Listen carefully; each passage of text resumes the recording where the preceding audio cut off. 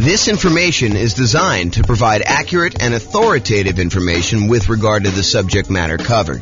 It is offered with the understanding that the presenters are not engaged in rendering legal, accounting, or other professional services. If legal advice or other expert advice is required, the services of a competent professional should be sought. Welcome to the Carlsbad Real Estate Investing and Real Estate Financial Planning Podcast. Learn all about investing in real estate in Carlsbad, California, with a combination of real estate financial planning and modeling with numbers specific to Carlsbad, plus syndicated, more generalized recordings of live and pre-recorded real estate investing classes. Not all of them specific to Carlsbad. Be sure to stay tuned after the podcast for a message from our sponsors. Well, good morning and welcome, everyone.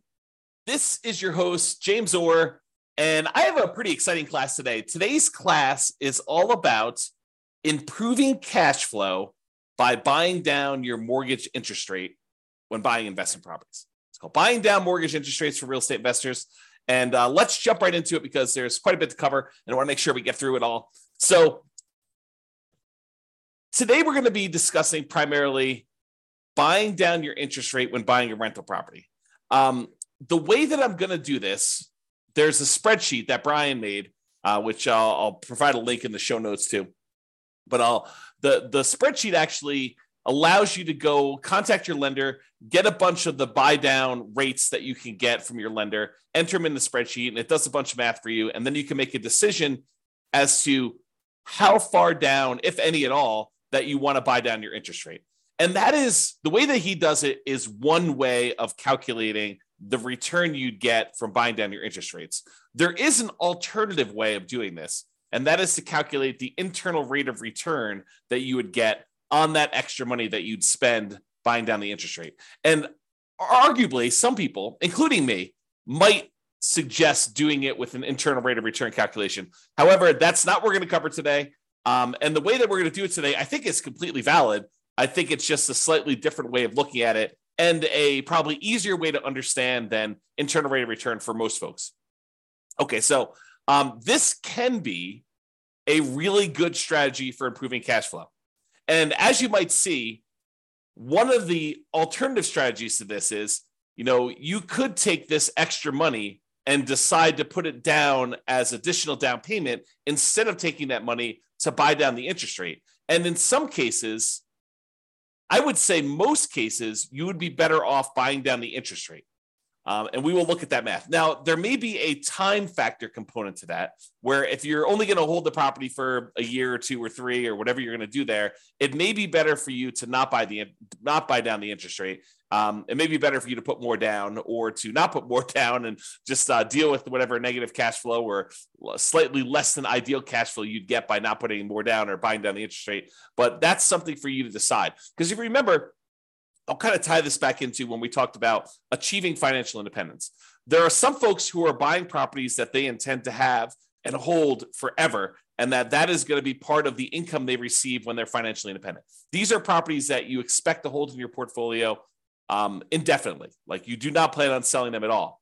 And then there are other properties where people would buy in order to get a really good return on, especially that early on, that like excellent return on equity you get when you own a property for the first few years and your equity is relatively small because you're highly leveraged and you're able to get like almost like rocket booster type returns on that. Some people are going to buy properties to get those rocket booster type returns with the intention of trading them up for something else, doing a 1031 exchange and buying something larger, or selling off those properties, paying all the expenses on them, the capital gains, the depreciation recapture, the real estate commissions, if you've got any of those going out, and closing costs, if you've got those going out, and then take that money and then use that in order to stabilize your returns elsewhere, whether that's investing in something else like stocks or bonds, or taking that money and paying off existing loans. So depending on whether this is a property that you plan to hold forever in your portfolio, or a property that you plan on holding for a short period of time and then doing something else with it, you may or may not choose to buy down your interest rate depending on the hold period.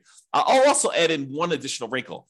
If your plan is to buy more properties than you need, like let's say you intend to have 5 free and clear properties in your portfolio at the end. Let's say your plan now is to go out and buy 12 properties. with the intention of you're going to eventually sell off 7 of them and pay off the remaining 5 so that they're free and clear. Well, if you're going to pay off the remaining 5 early with proceeds from selling the extra 7, then you may not want to buy down the interest rates on the 5 either, because those are ones that you will not hold the loan for full term. And so these are things that you should decide. And the reason why we covered those in previous classes before we get to this point is you should decide which properties you plan to have in your portfolio at the time when you are financially independent and how you plan to get there. Like, do you plan on paying off these properties early? And a lot of times we make these plans and they change, but realize that you should have this plan going in. Okay, now that I've given you some background and context, let us talk about doing buying down interest rates when buying a property. Today, we're going to focus in on buying down the interest rates when you are purchasing a property. And specifically, I am not going to talk about buying down the interest rates when you do some type of cash out refinance on a property, or when you do some type of cash in refinance on a property where you actually put more money into the deal and refinance your property at the same time in order to get shorter loan term or lower monthly payments, or to get a better interest rate. So we're not talking about cash out refinances. We're not talking about cash in refinances. We're not talking about doing a rate and term refinance where we're refinancing the rate on the loan and or the term on the loan. And we're definitely not talking about recasting a loan where you have a lump sum of money and you want to reduce the payment on your existing loan without changing the other terms of the loan. You just want to kind of like make a $10,000 additional payment on your property and reduce the monthly payment by whatever it is, $50, $100, somewhere in that ballpark, depending on how much time you've got left on the loan. But we're not talking about that either. This is specifically buying down your interest rate when purchasing a property. Okay. Big picture. When you go to get a loan, the interest rate you get on the loan can be changed by how much you either pay and give to the lender, or how much the lender gives you as a credit to take a higher interest rate. So you can voluntarily take a higher interest rate and have the lender give you a credit to help cover closing costs. So you go to a lender and then you tell them, hey, look, I'm thinking about getting a loan. They tell you, okay, the rate right now, if you don't pay any points at all, is going to be 0. It's going to be 7%. 0 points in, 7% loan. However, if you are willing to take 7.25 as your interest rate, we will give you $3,000 or $5,000 or $8,000, whatever it is, as a credit that you can use to cover some of your closing costs. Or you can give us some money and we will give you a lower interest rate. If you sort of like give us $5,000 in advance, we will, instead of giving you 7% of your loan, we'll give you 6.75 as an example. So it can work both ways. You can pay money in order to have your rate lowered, or you can receive money as a credit from the lender in order to take a higher rate. Now, the money you receive is not able to be used for down payment. Down payment is completely different. The money you receive can only be used to cover like closing costs, not down payments. Okay, now, when we're discussing this, for the sake of this class, the change in the interest rate we're talking about is for the life of the loan.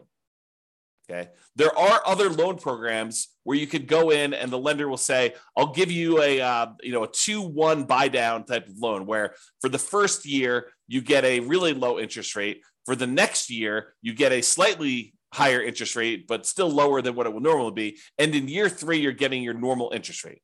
You can have a seller, a lot of times it's a builder, paying a lender in order to buy down the interest rate for you for a period of time, like a temporary lower interest rate.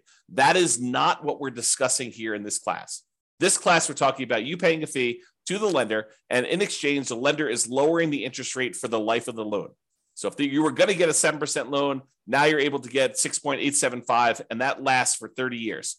Or until you pay off the loan. So you can pay off the loan organically over that 30-year period if it's a 30-year loan. Or if you make extra payments on it, it could get paid off sooner. So that interest rate would only last until the loan is paid off for you making extra payments. Or if you go sell the property, then the loan gets paid off and you no longer have that interest rate. Or if you refinance the property and get a new loan on it, then you get rid of that interest rate. So realize when you're buying down these interest rates, you almost need to like plan out what you're going to do with your property. You need to do some loan planning and say, I plan on having this loan for 5, 10, 15, 20, 30 years until it's paid off. So as one example, I have a loan on my owner occupant residence, and the loan is at 2.25%. It's a fixed rate 30-year loan. I am probably never paying that loan off. The loan is at such a low interest rate that I would rather have that money sitting in CDs or buy another free and clear rental property instead of paying off the loan on my owner occupant property. But it helps to know when you get a loan how long you're going to have that. Okay? Now, there are other things you could do where you get these short-term interest rates, which we talked about, like that lower payment for the first 2 years. Again, we are not discussing those. Okay. So I mentioned the word point. What is a point when you hear a lender say a point? Like you may hear them say, look, your interest rate is 7% with 1 point, or 6.5% with 1 point, or 6.5% with 2 points. A point is money that you pay to a lender upfront to get the mortgage interest rate. It is non-refundable. It is a fee that you pay to the lender in order to get an interest rate. And they can be positive where you pay the lender points, or they can be negative where the lender gives you a credit in order to do that. From the lender's perspective, it almost looks to them like money now instead of interest later. So they're like, look, you can pay me $5,000 now, and I will give you a lower interest rate so that I'll collect less interest over time in exchange for a little bit of money up front. Now, 1 point is 1% of the loan amount. So if you're buying like a $500,000 property and you're going to put 20% down as an example, that means you'd be putting $100,000 down on a $500,000 property. So you get a $400,000 loan. Then 1 point of a $400,000 loan is $4,000. And to be absolutely clear, this is not part of your down payment. Any points you pay are in addition to the down payment you need in order to get the loan. They're in addition to other closing costs you might have for getting the loan. And the points you pay are not part of your monthly payments. It's not like if you pay points, then those count as part of your monthly payment. Okay. Points are separate things you pay to a lender upfront. They're non-refundable that affect your interest rate on the loan. Okay. That's what points are. So let's talk about what par rate is. The par rate on a mortgage is the mortgage interest rate you'd get if you paid exactly 0 points. You did not buy down the interest rate at all, and you did not receive a credit to accept the higher interest rate from the lender. The par rate is the interest rate you'd get if you didn't pay them any money and they didn't give you a credit to change the rate at all. Now, rarely does the par rate land on like one of these round interest rates. It's not like they're going to be the par rate is 6.00% or the par rate is 6.5 or the par rate is 7.00. Rarely do they end up on one of those sort of like really round numbers. They're usually like, 6.531 or 6.744 or 6.122. Like they end up being in these like weird spots. So in most cases, when a lender is giving you a quote for kind of like what par would be, they will tell you, par is about 6.5 and you're getting a $200 credit, like a really small credit. Or, par is 6.5 and you have to pay $250 in order to get that rate. Like, so the par rate might have been a little bit higher than 6.5 or a little bit lower than 6.5, but they'll tell you, you're getting a 6.5 rate and you got to pay us, 0.01% of a point or 0.01 points or 0.1 points, or like they're not usually even and equal like that. So you'll usually end up paying a little bit more to buy down the rate or a little bit less to get a credit in order to get at that round interest rate. So par rate is not usually on an even number. Now be careful. When you ask a lender, hey, what's the rate you're giving me? Be careful that you understand what the terms of that rate are. And what I mean by that is some lenders will automatically default to giving you a rate with 1 point. So you can't just call a lender up, and we cover this, and we'll cover it again when we go through the class on how to compare loans, but I have a class on how to compare loans with different lenders. You can't call up a lender and say, hey, what's the rate today? Because one lender may automatically assume that all of the rates they quote are with 1 point, and another lender may automatically assume that the rate they want to quote you is the one where you get the smallest credit. So And the rates may be, a quarter point difference or more, depending on what you're looking at. So you can't say to them, do this, because they're not necessarily quoting you the same thing. You need to understand what the charges are for that loan to make sure you understand what they are giving you. So when you call them up, say, what is the rate? What is the par rate right now with no points? And believe me, sometimes you need to clarify with them that that's what you want, because they will still sometimes give you the wrong one. So oftentimes it's better to get the sheet showing what the buy downs are and what the credits are. And so you can figure out your own par rate to make sure you understand that they're giving you something that you can compare to someone else. Okay. So just a tip when you call lenders, you're trying to do that. Now, so let me paint a picture for you. You're about to buy a property. Okay. You have enough money set aside for whatever down payment you need. You have money set aside for all the reserves you need on the property you're buying, your personal reserves, and any other properties that you currently own. In addition to that, you have your closing costs set aside for buying this property. And if you're prudent and you actually have negative cash flow on the property that you're buying, and maybe you're buying a property with little down and it's got some deferred down payment, negative cash flow, you've set aside any negative cash flow you'll have until that negative cash flow goes away. We'll talk about this in another class, but you set aside any negative cash flow that you have on that property as a prudent investor, knowing that, hey, that's coming. Maybe I should have my down payment, my reserves, my closing costs, and any negative cash flow that I'm going to have on a property. If you don't have a negative cash flow, you don't need to worry about that. Okay. So that's the context of where we are. In addition to that, in addition to your down payment, your reserves, your closing costs, and maybe some negative cash flow, if you've got that, you have some extra money.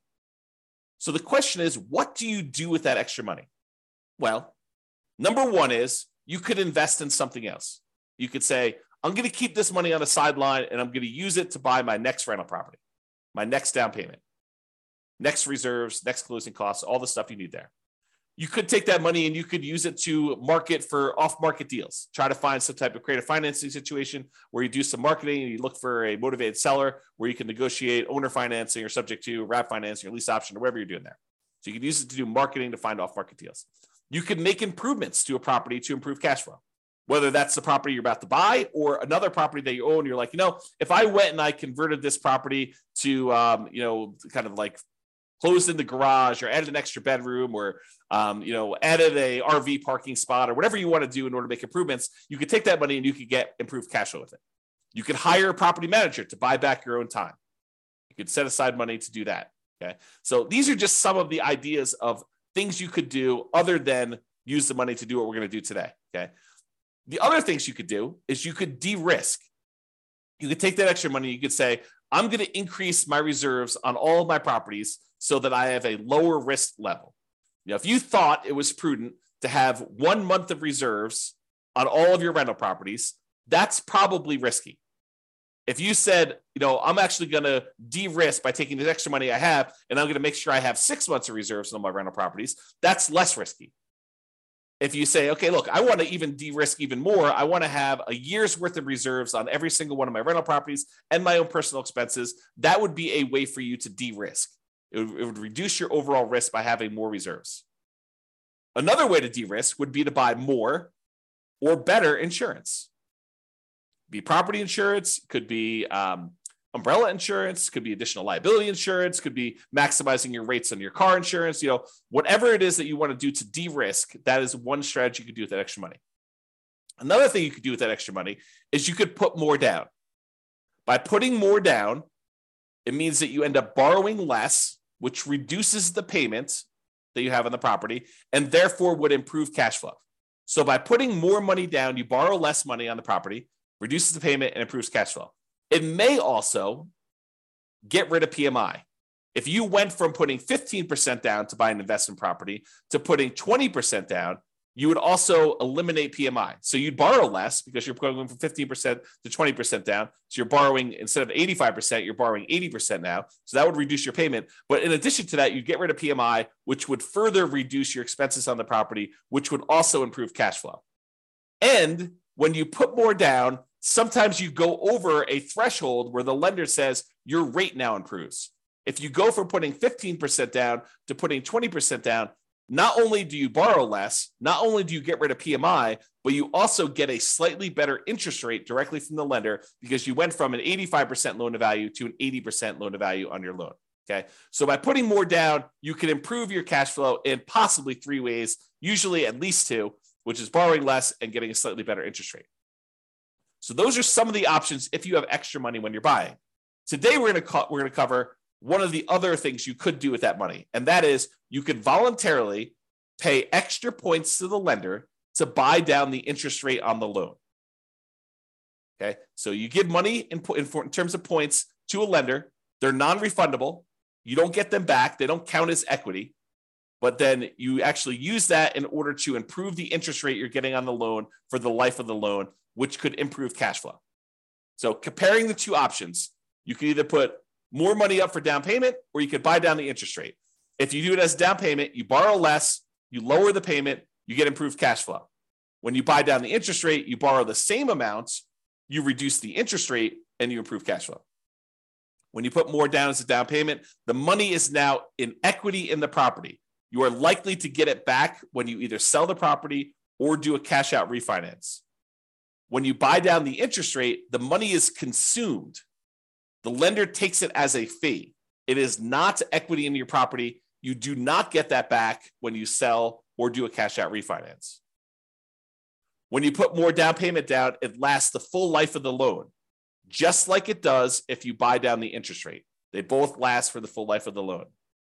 When you put more down in down payment, it may change your interest rate. May. If you don't go over a certain threshold, if you only go from putting 20% down to putting 22% down, you may not see an improved interest rate from doing that. If you go from 20% down to 25% down, you are likely to see an improvement in your interest rate when you put more down. However, when you buy down your interest rate, that's literally what you're doing. It does change the interest rate. When you put more down in down payment, it may impact your private mortgage insurance. If you go from less than 20% down to at least 20% or more down, then it will affect your interest rate. It'll affect your PMI. It even affects your PMI if you go from like 5% down to 10% down. It doesn't even mean that you need to get rid of it completely, but actually having more in down payment will reduce your PMI payments by some, not to zero. You have to, in order to reduce your PMI to zero, you need to go above 20% or more.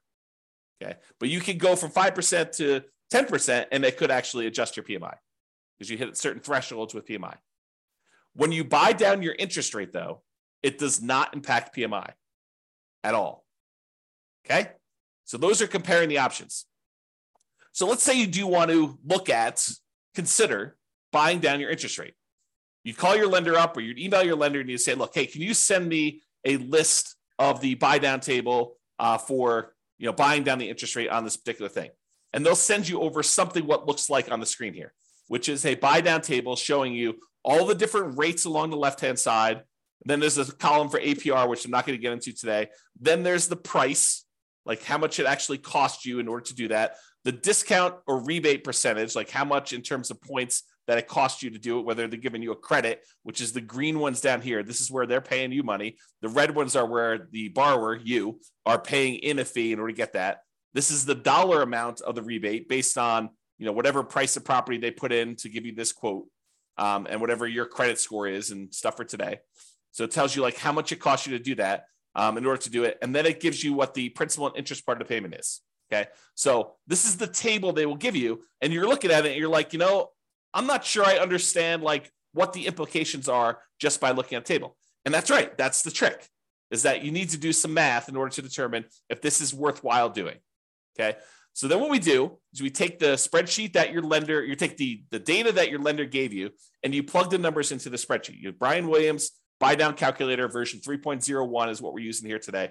And you're going to enter in your loan amount, the purchase price of the property you're buying, the loan length, for example, 30 years, the par rate. And if you don't know the par rate, there's a little calculator on the spreadsheet for helping you calculate what the par rate will be. If they only have like for example, on this one, the par rate wasn't even.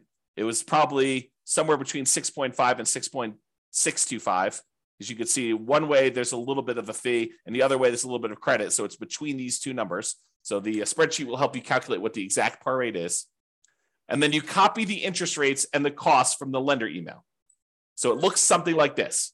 You enter in the loan amount over here, the purchase price, the loan length, and then the par rate. And the par rate calculator is below this. So if you need to calculate it out, you can do that. But I calculate that for you, and then I showed you what it is here. And then it will calculate what the par payment would be for you. So it'll actually do that calculation. Then you put in the interest rate. It usually like files them down here if you're doing that. But if you're doing ones from your lender, you may want to copy them manually into here. And then you put the cost in from the thing. So 6.875 is $2,366 credit. So 6.875, $2,366 credit. So that's what you're doing. You're putting in this rate and this number here. Okay. So when you do that, the spreadsheet will then do a whole bunch of calculations for you here. It's going to tell you the difference between how much it costs you in order to buy down the interest rate from here to here, the difference in those costs. So for example, if you were going to go get 6.875, they would give you a credit of $2,366. If you're going to get 6.75, it would only cost you it would only give you a credit of $803. So the difference between these two is $1,563. So it shows you the difference in cost in going from one to another. Then it shows you what the average cost per like tier to get down to here would be. So it shows you what the average would be. And then this does a whole bunch of stuff, calculation of points. You can ignore all that. And then the payment, if you bought it down. So this tells you what your new monthly payment would be.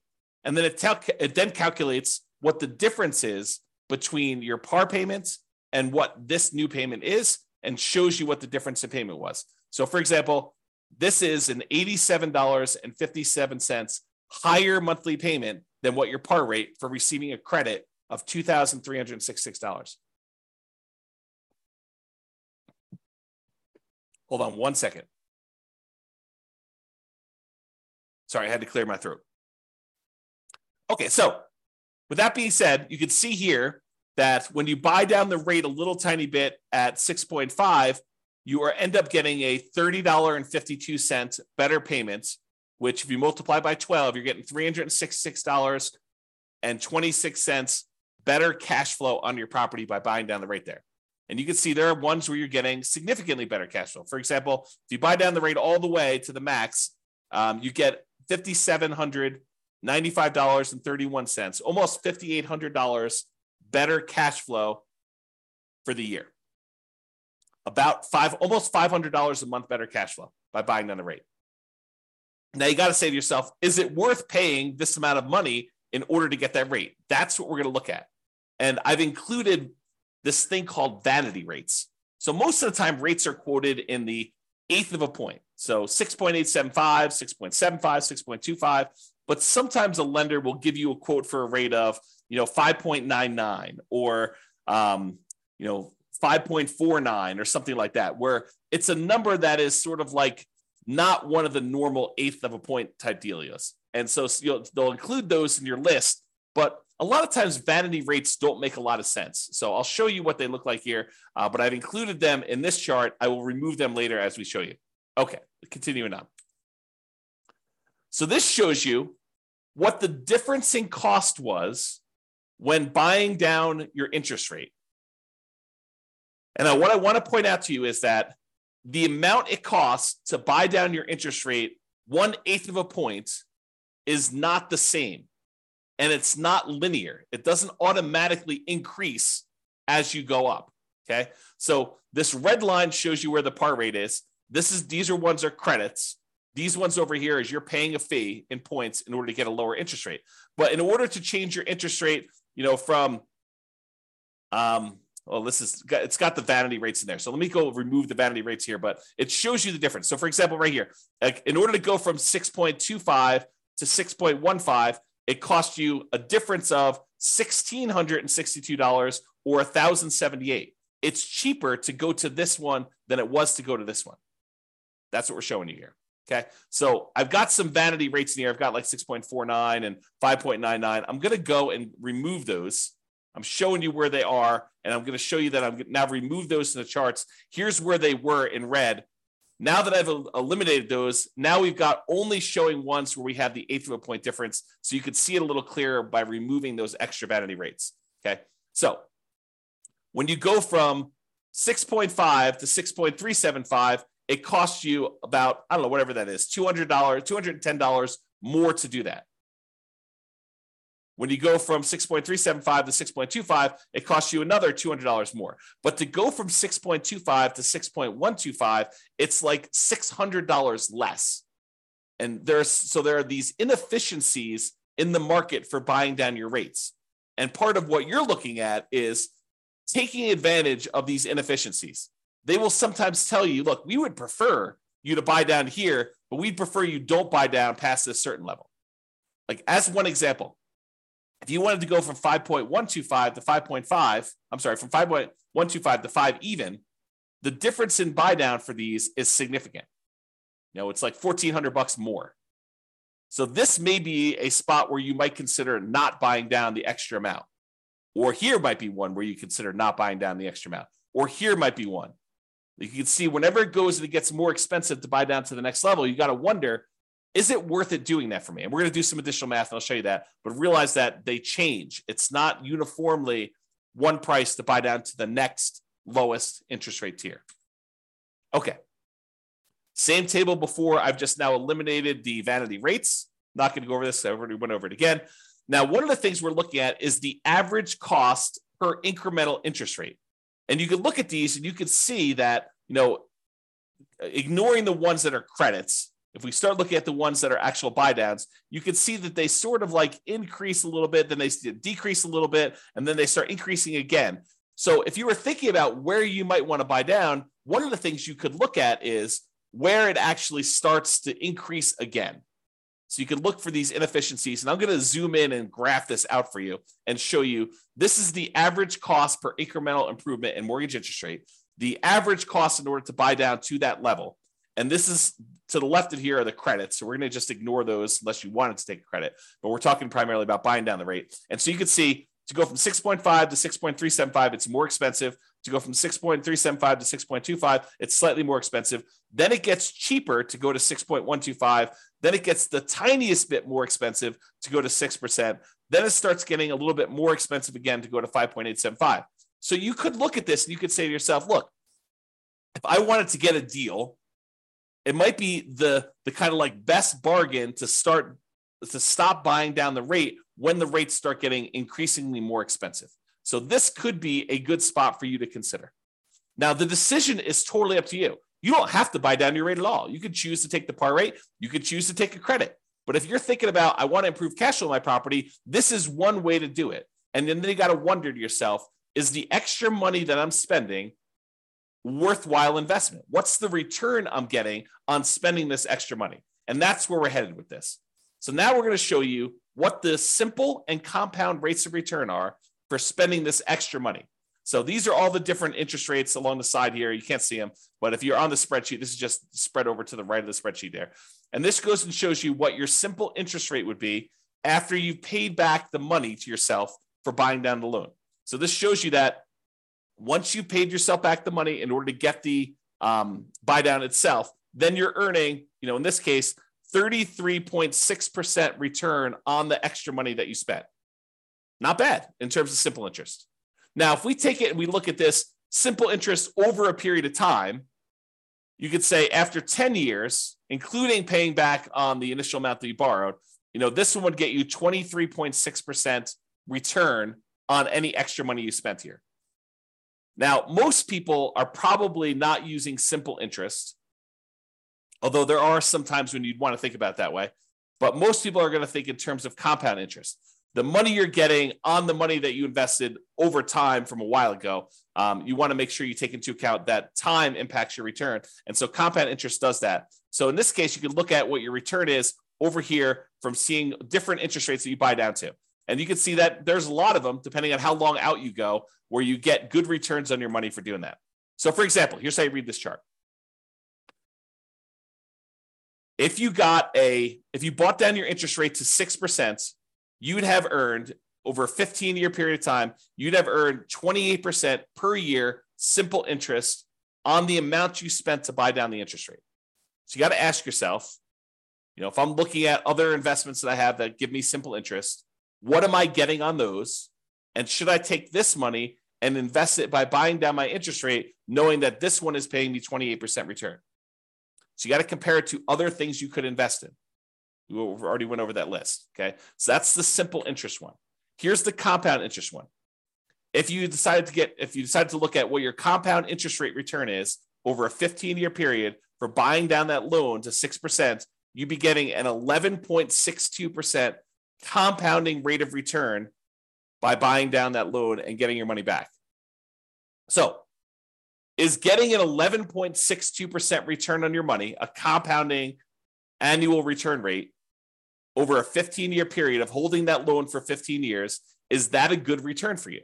And I think for a lot of folks, getting an 11%, essentially cash on cash return on investment from buying down the loan is a really good return. Where else are you getting an 11.62% 15-year term cash on cash return on that loan, on investment? That's why it's probably pretty compelling to do that. Now, the more you buy it down, in general, looks like the lower the return you're getting. And the longer you hold it, the lower return you're getting after a peak. Okay? So there's like optimal parts here to do this, but that's the general rule. All right, more down. Sometimes putting more down will improve your interest rate and it will get rid of that PMI. So it'll improve your interest rate and get rid of your PMI. The spreadsheet does not take into account either of these things. It does not show the improved interest rate you get by putting more down, and it does not take into account that you will get rid of PMI.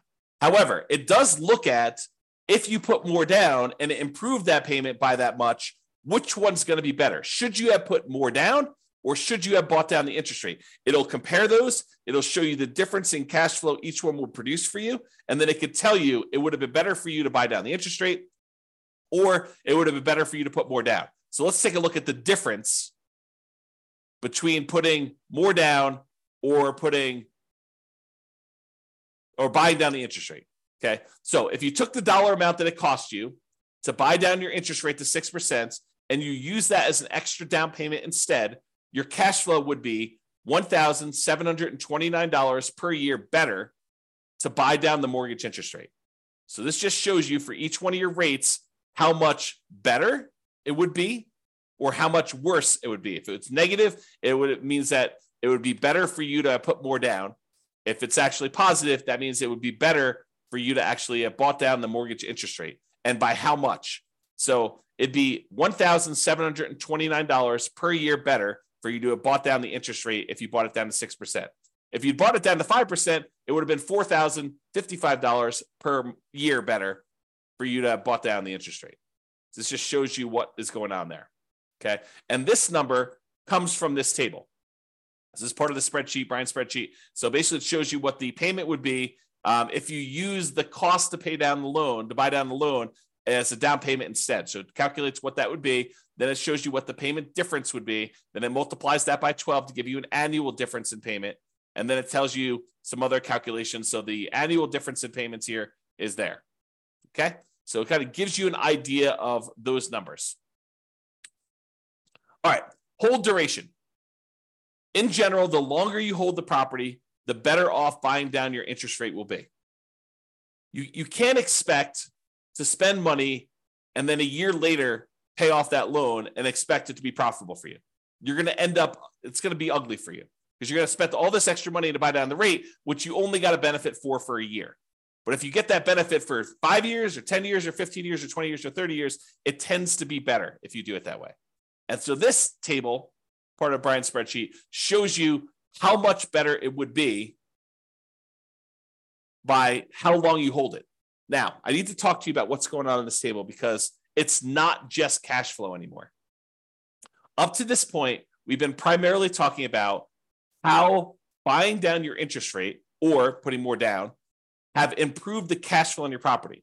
Because when you buy down the interest rate, it actually improves how much your monthly payment is, which means your cash flow improves by that amount. Or when you put more down, it improves cash flow because you're borrowing less, although in some cases it improves your interest rate too and gets rid of PMI. Although in this case, we're only looking at the difference between borrowing less as to how it improves cash flow. So it does do that. However, when you buy down your interest rate, something else changes as well. If you remember the 4 areas of return you have when you buy rental properties, there's appreciation. The property tends to go up in value over time. It doesn't matter how much you put down as to how much the property goes up or down in value. If you put 100% down, the property can still go up or down in value the same amount. If you put nothing down and you borrow 100%, doesn't matter. The property can go up in value that. Now, your return on how much you invested changes, but the dollar amount you're getting from appreciation stays the same. If the property goes up 3%, it doesn't matter if you put nothing down or you put everything down. Same thing holds true for your tax benefits. It doesn't matter if you put 100% down or nothing down, you still get the same depreciation benefit, tax benefits of owning that rental property. However, how much you put down is impacted by, or how much you put down impacts cash flow. The more you put down, the better your cash flow tends to be. If you buy down your rate, the better your cash flow tends to be. Okay. But it also affects something else that most people don't think of, and that is how quickly and how much you pay off on the loan, the debt amount each month. And I'll give you a really simple example of this. If you're buying a $500,000 property and you're getting a $400,000 loan, the $400,000 has to be paid off over 30 years. So you got to pay off $400,000 over a 30-year time period. So a certain amount of that has to be paid off each month in order for you to pay it off by the time it's 30 years later. But if you only borrow $50,000, then the amount of money you have to pay off is only $50,000 over that same 30-year period. So the amount you actually pay off is significantly lower when you borrow less. However, something else people don't realize is when you change your interest rate, it also changes how much you pay off at what point in the loan. The lower the interest rate, the more you're paying off on the loan earlier. The lower your interest rate, the more you pay off earlier with each monthly payment. So the amount of equity you gain in your property also changes based on what your interest rate is. So when you buy down your mortgage interest rate, it also changes how much equity you grow in the property and when.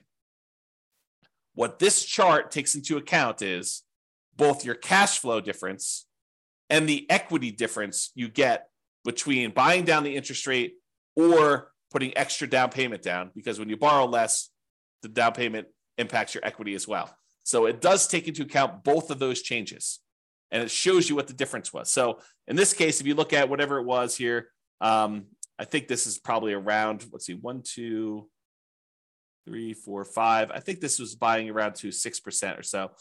So right here, I'm assuming this is the buy down 6%. It shows it on the full table, but I can't see it. It shows you that after 15 years, you'd be $18,331 better if you bought down the interest rate than putting that money down as additional down payment. So this shows you both the cash flow improvement and the equity improvement you'd have by doing that based on hold duration. Okay. Now, buying down your rate or prepaying PMI.